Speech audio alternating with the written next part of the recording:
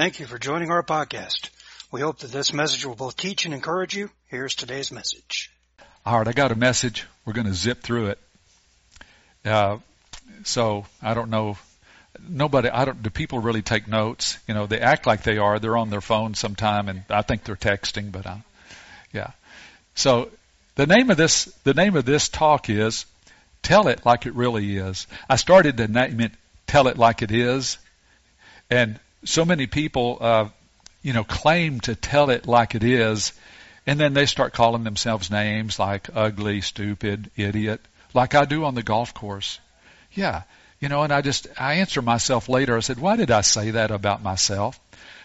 Well, you're just telling it like it is. No, I told it like I was feeling. How is it really? Oh, really? Well, actually, if I tell it like it really is, God loves me, God has a special purpose for my life, and golf can't ruin it. So let's tell it like it really is. Some people tell it like it is. Some people tell it like it used to be. Some people tell it like it ought to be. But God tells it like it really is. Now, we all agree that God's Word is powerful. With words, He created the universe, and it's upheld by the word of His power. Now, this is something I think is neat. The power isn't in His hands. He didn't form the world like this. He formed it with His words. So, the power is in His words, not in His hands. And He created you to change your world with your words. So it made me think, why didn't Adam and Eve recognize the lie of the devil? There had been no lies told to them. God's word is truth. Why didn't they recognize the lie of the devil? This is what I think. Because it appealed to them. For some strange reason, lies have a kind of attraction. Romans 1:25, this would be a good description of Adam and Eve, actually. Doesn't mention their names, but it just made me think of them. When it says, they exchanged the truth about God for a lie and worshiped and served the creature rather than the Creator.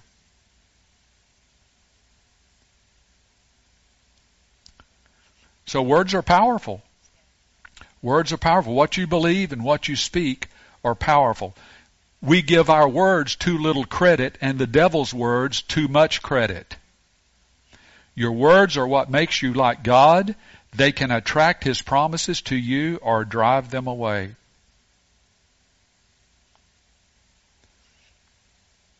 I used to pray to God to do something about my circumstances, but then I read about how Jesus was asleep in the boat with His disciples, and a big storm came up, and the disciples were afraid, and they began to wake Jesus up. Jesus, do something. And what was interesting is, Jesus said, "Oh, ye of little faith." It was like what Jesus was saying, why didn't you take care of the problem? I've been teaching you now for nearly 3 years. You take care of the problem. Well, they didn't know how to do that. Well, then the Bible says, Jesus spoke a word and He said, "Peace, be still," and the storm calmed. He expected the disciples to take care of the storm. And sometimes we're expecting Jesus to take care of our storms. We're expecting God to come down from heaven and do something, when actually He's expecting us to use His word over the storms, over the circumstances, over the obstacles, over things that we believe about ourselves that are not true, to change our world with His word.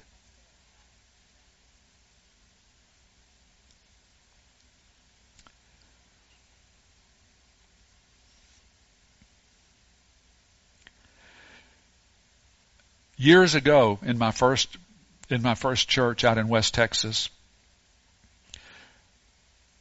I was just learning about how to speak God's word and expect things to move because I spoke God's word over it. And I remembered that Jesus expected his disciples to take care of the storm. Well, one day a storm did come up. Now, out there, we really like storms because we need the rain for the crops. And here came this storm out of the west, and I was going, yes, we're going to get some rain. And it passed us up. It just went right on. I could see it outside the parsonage door. I saw it going, and it was going on off to the east. Well, something came. It seemed like I was anointed to speak a word at that time. I went out on my front porch and I said, "Cloud, in the name of Jesus, come back here and rain."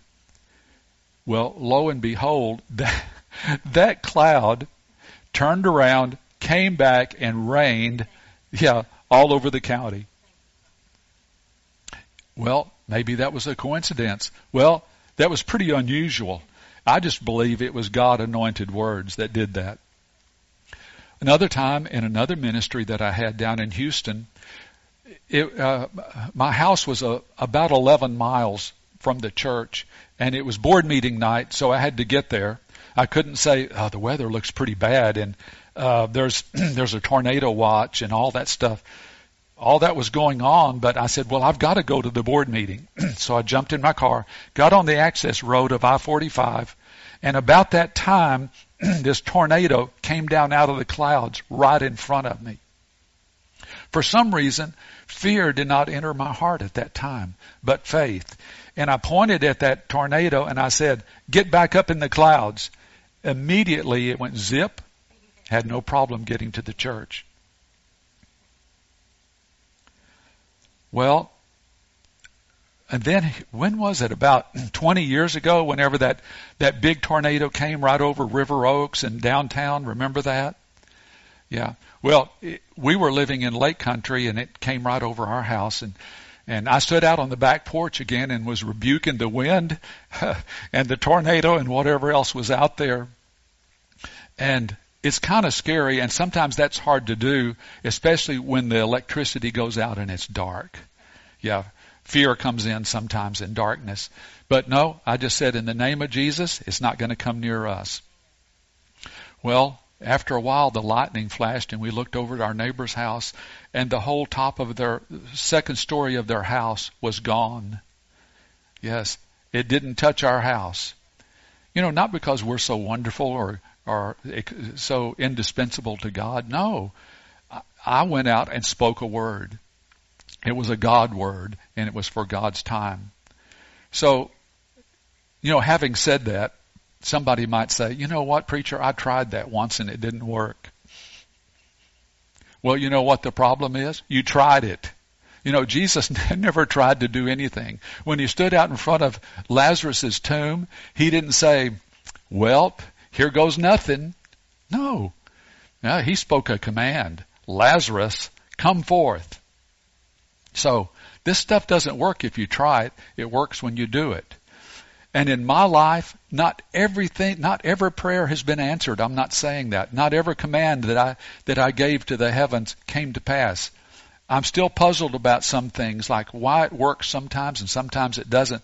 But I think it has a lot to do with an unction of the Lord. It has to do with anointing, and it has to do with appointing. And I can't get into that, but we could have a pretty good discussion about that.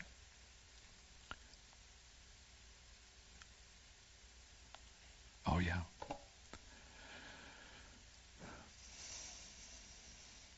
The Bible says we have the power to speak words of life and death. Life and death are in the power of the tongue. Now that's pretty powerful, life and death. With words, we agree with God's word, or we deny it. So think about the power of your words. These words are not way off. The Bible says the word is near you, in your heart and in your mouth. So it's not way off that we've got to send somebody up to heaven to get it and bring it down. No, it's very near, as close as the words of your mouth. And think about this. Everything you've done, good or bad, you talked yourself into it. You said, "That's what I'll do." I mean, just as simple as going to the grocery store. I'll bet you said, "I'm going to the grocery store." And that's what you did. Like becoming the pastor at Rockwood way back there in 1984.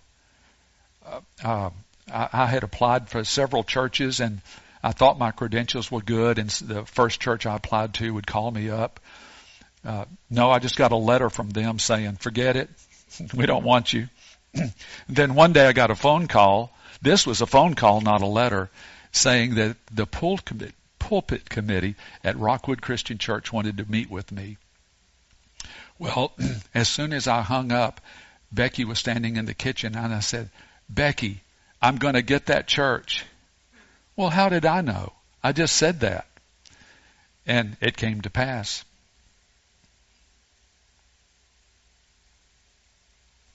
So God said, listen to my words, put them in your mouth. Why?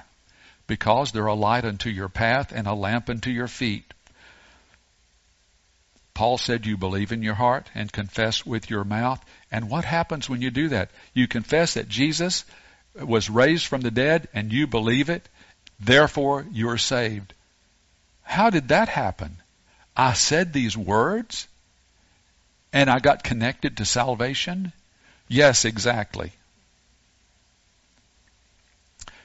You connected to salvation by your words. The heart is not enough. Without your words, salvation can't do anything to help you. The devil can't stop your salvation or your daily victory. When the angel told Mary that she would give birth to the Messiah, she responded with this: whatever. Y'all don't believe that? No. She said, as you have said, be it unto me. Her response connected with God's invitation. Listen, folks, this is what I'm trying to say. Your response to God's word connects you to God's invitation to all the goodness and promises of God. Psalm 145:10 and 11 says, all your saints shall speak of the glory of your kingdom and tell of your power. Oh, there's a good way to start your day off with a prayer. God, today I'm going to speak of the glory of your kingdom and tell of your power. And have you used that power to tell your obstacles in life to get out of the way, to move, stop hindering you, and devil, stop lying to me. Here's the key. God created you to be like him. God spoke and it came to pass. So you also can speak God's word and see it come to pass.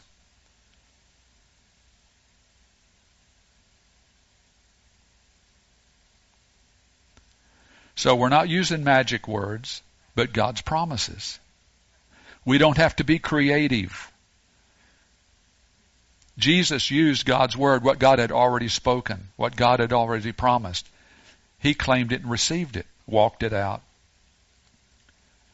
You can't get something from him he hasn't authorized you to have or to do. Now, I've seen success and failure in this realm, but I don't stop talking.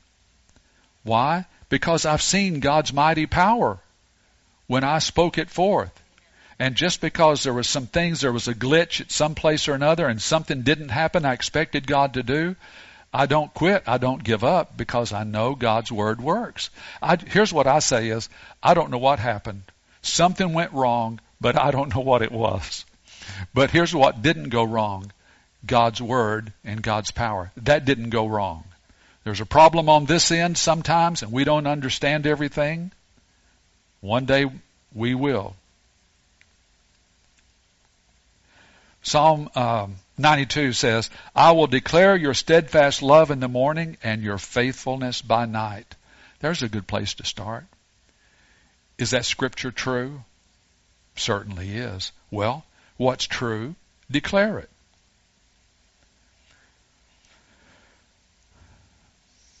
So your words don't make God do anything.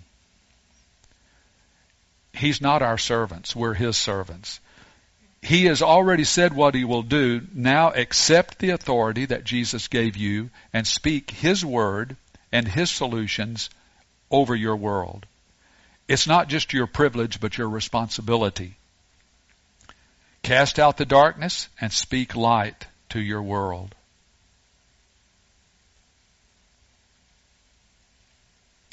James said, whoever does not sin with his tongue is a perfect man. Wow. Want to be perfect? Oh, nobody's perfect. It's impossible to be perfect. How about this? How long could you be perfect? Could you be perfect for 30 minutes? Could you be perfect till noon? How about all day? Well, I've got the solution right here. Don't sin with your tongue. Say, okay, I guess I'll just go the whole day without saying anything. There you go. You'd be perfect. So you speak your faith or your fears. That's what we're talking about. They both have something in common. They both talk about something that hasn't happened yet.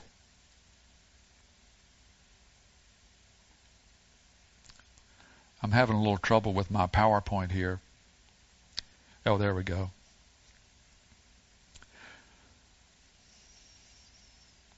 There. 2 Timothy 1, 6 and 7 says, fan the flame of the gift of God, which is in you through the laying on of my hands. For God gave us a spirit, not of fear, but of power and love and self-control.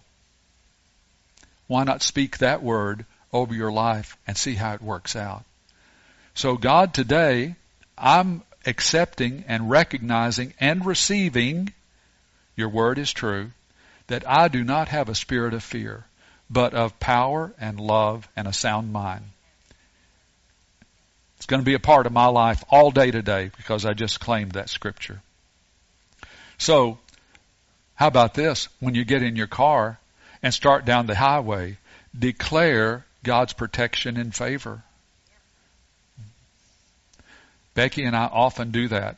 When we get in the car, we'll say, not only we're praying for God's protection, but we're also saying, God, Holy Spirit, alert me to danger.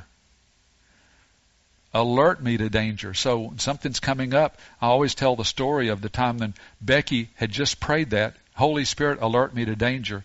She came up to a red light, which changed to green. She started to go through it, and she felt a prompting of the Holy Spirit to stop anyway. So she did.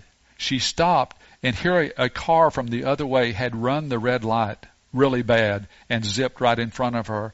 Even though her light was green, she could have run on and had a side collision. Could have been terrible. But she was listening to the Holy Spirit. She was expecting the Holy Spirit to help her, and He did. Psalm 23 ends with, surely goodness and mercy shall follow me all the days of my life. I'll dwell in the house of the Lord forever. It's just as true for you today. Sometimes we just leave it in the past. We'll say, wasn't that wonderful for David? No, it's wonderful for you too. Just as true for you today.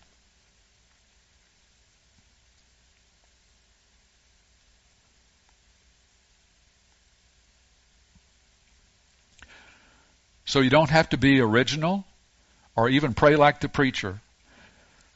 Talk about what God has said about you and what you can do with His words on your lips. It's amazing. You may not feel qualified. You may not feel like, well, I don't know the Bible as well as I should. I can't remember those scriptures like you do. Well, you start.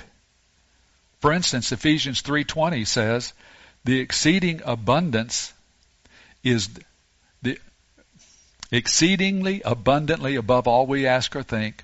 That's what God will do. Okay, above all you ask or think, all you're capable of understanding. No, you just stand on it. Ephesians 3:20. Make it a part of your prayer life. And it says, here's how it's working. It's working by the power that is working in you. Nehemiah Declare what you know like Nehemiah did. I'm not going into that story, but here's what he said was the key to his success. He said, God's gracious hand is upon me. Say with David, my cup runneth over. Surely goodness and mercy. Surely means, of course. That's the way it is. That's the kind of God that we serve. Yep. So you can be sure if it's in God's Word, it's true, and it's true for you. God's not wishy-washy about His promises. Jesus came to verify all that God had promised in His Word. He was the Word made flesh. So in case you weren't sure what God would do, Jesus walked it out. So if you're wondering what God will do about something, don't exclude yourself. Just say, what He's done for others, He'll do for me. You are a whosoever speaking to your mountains. Now this is a part 1. I'm going to do a part 2 and talk a little bit more about that mountain that we're commanded to speak to. Hebrews 4:12 says, the Word of God is living and active, sharper than a two-edged sword. It will light our path and give us direction. It revives us in times of trouble. It brings joy. It brings healing and deliverance. It protects and keeps us from sin. It accomplishes God's purposes. It expresses God's will and His wisdom. So, believe it. You have God's attention and favor. How did I get that? Because you belong to Him. You're a child of God. And just declare it. I am a covenant child of God. Thank you. I have favor, anointing, help in time of need, healing, provision, abundance, protection. They're all what has been promised to me. Don't just say, well, thy will be done. That's like saying whatever today. God, here's my prayer today. Whatever. Well, God can't answer that prayer. You might say, well, all of that sounds good, Pastor, but I'm not sure I'm capable or deserving. I'm not an apostle. I'm not Billy Graham. Listen, you are a big deal to God. Don't wait for deserving. In that case, no one would receive. Stay tuned for part 2. I don't know when I'm going to preach it, but one of these days I will. Well, I've always got the wise and the wonderful. Yeah, there we go. All right, here's the closing prayer, if you'd like to pray along with me. God, your words are living and active. They are healing when I'm sick.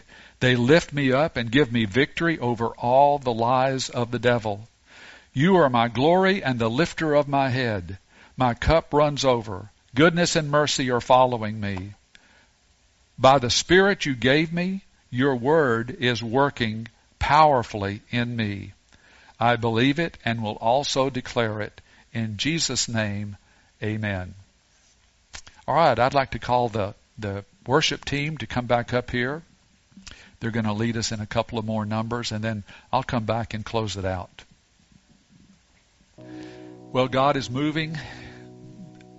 And something I didn't say earlier, I want to be sure and say now, thank you for your faithfulness and your tithes and your offerings during this time of being separated from each other and not being able to get inside the church. But we want to let you know you are inside the church spiritually, and we appreciate your tithes and your offerings and your prayers for this church. So keep it up until we can get together again, and let the ministry just continue in a powerful way. I don't know. Did anybody hear that loud noise? I don't know. Well, anyway, the Word of God is living